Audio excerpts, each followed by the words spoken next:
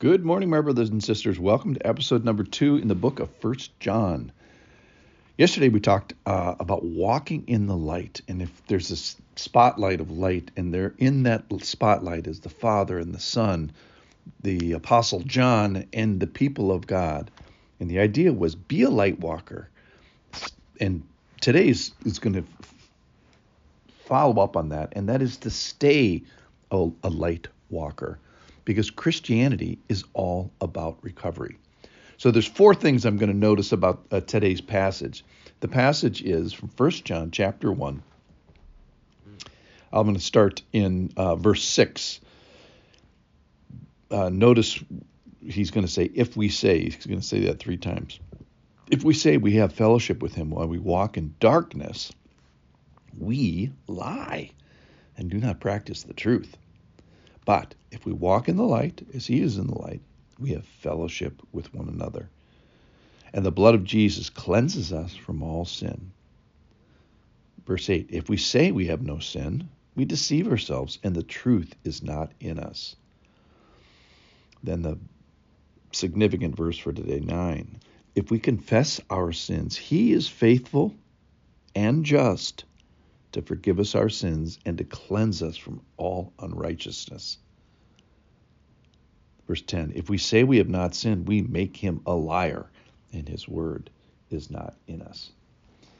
So the first thing I notice, I'm going to notice 4 things today. The first thing I notice is that if we say, it says it 3 times there in verse 6, 8, and 10. If we say we have fellowship, but we walk in the dark, we lie. Verse 8, if we say we have no sin. Verse 10, if we say we have not sinned.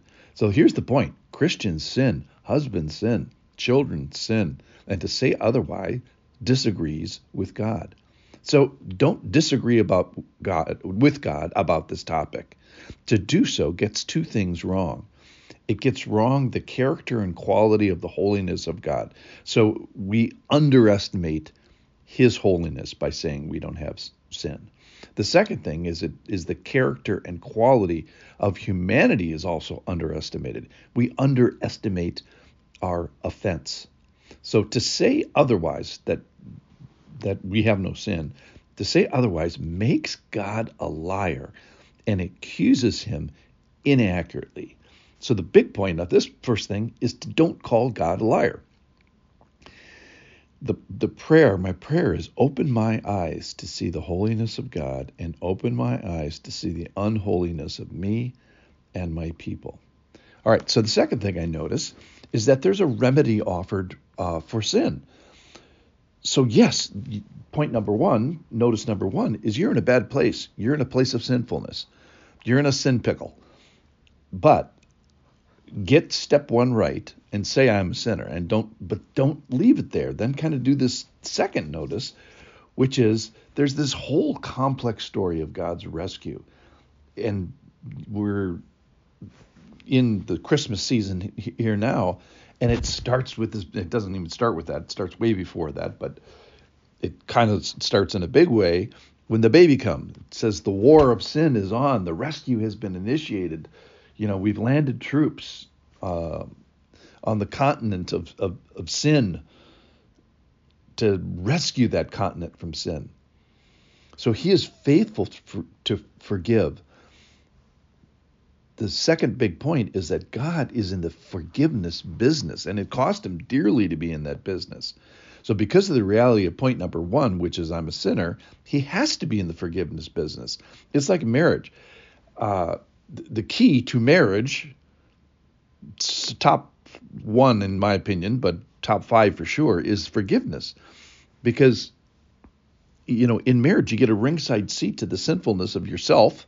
You get a ringside seat to the sinfulness of your spouse, and you have to have a restoration process that works. So my response to this second point of God is in the forgiveness business is, wow, worship. I am amazed that God's in the forgiveness business. I mean, absent that, it's all over for all of us.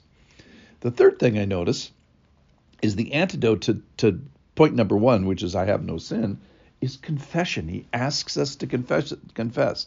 Verse 9, if we confess our sins. So declare it, say it, admit it. God has said it already. He knew it long ago. He made a remedy. He launched 10,000 ships of rescue. Actually, just one. His name was Jesus, to help us.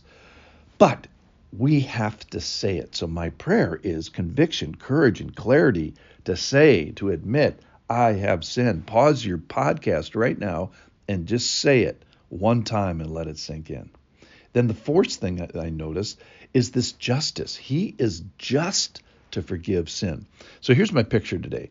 If you have let's say a $100,000 mortgage, a debt on a house, and it's 7% interest, that's $665 a month for 30 years. So the bank sends a bill every month for $665. So, but let's say someone swoops in and pays the $100,000 debt. But the bank keeps sending my bill. We would say, well, that's unjust. The principal's already been paid. Exactly. So justice demands that we are forgiven because the sins that we have already been paid for. The $100,000 debt has already been paid for. And it would be unjust for God not to forgive my sins if I have access to the remedy of that, because Jesus has already paid for my sin. It would be unjust for God not to forgive my sins because Jesus already paid for them. So my prayer again is, wow, again, he's holy and he's just, but he's also the justifier. He pays the $100,000 debt. He's fixed it. He's paid the sin principle. So not only is he holy, but he makes me holy. How? By forgiving this huge unpayable sin debt that I have. So when I access his forgiveness, how do I do that? By confession. I access sort of my holiness. I bust out my holiness. How is that? Because God forgives the debt of my sin. And I have access then to a relationship with the holy God. So how do I get this relationship with God? I don't call him a liar. That's step one, number one. I do call him a forgiver and stand in awe of that. And then I confess, I do my little teeny part. And then finally, I stand in the Lord's justice and stand on the work, the finished work that he has done. Thanks for listening.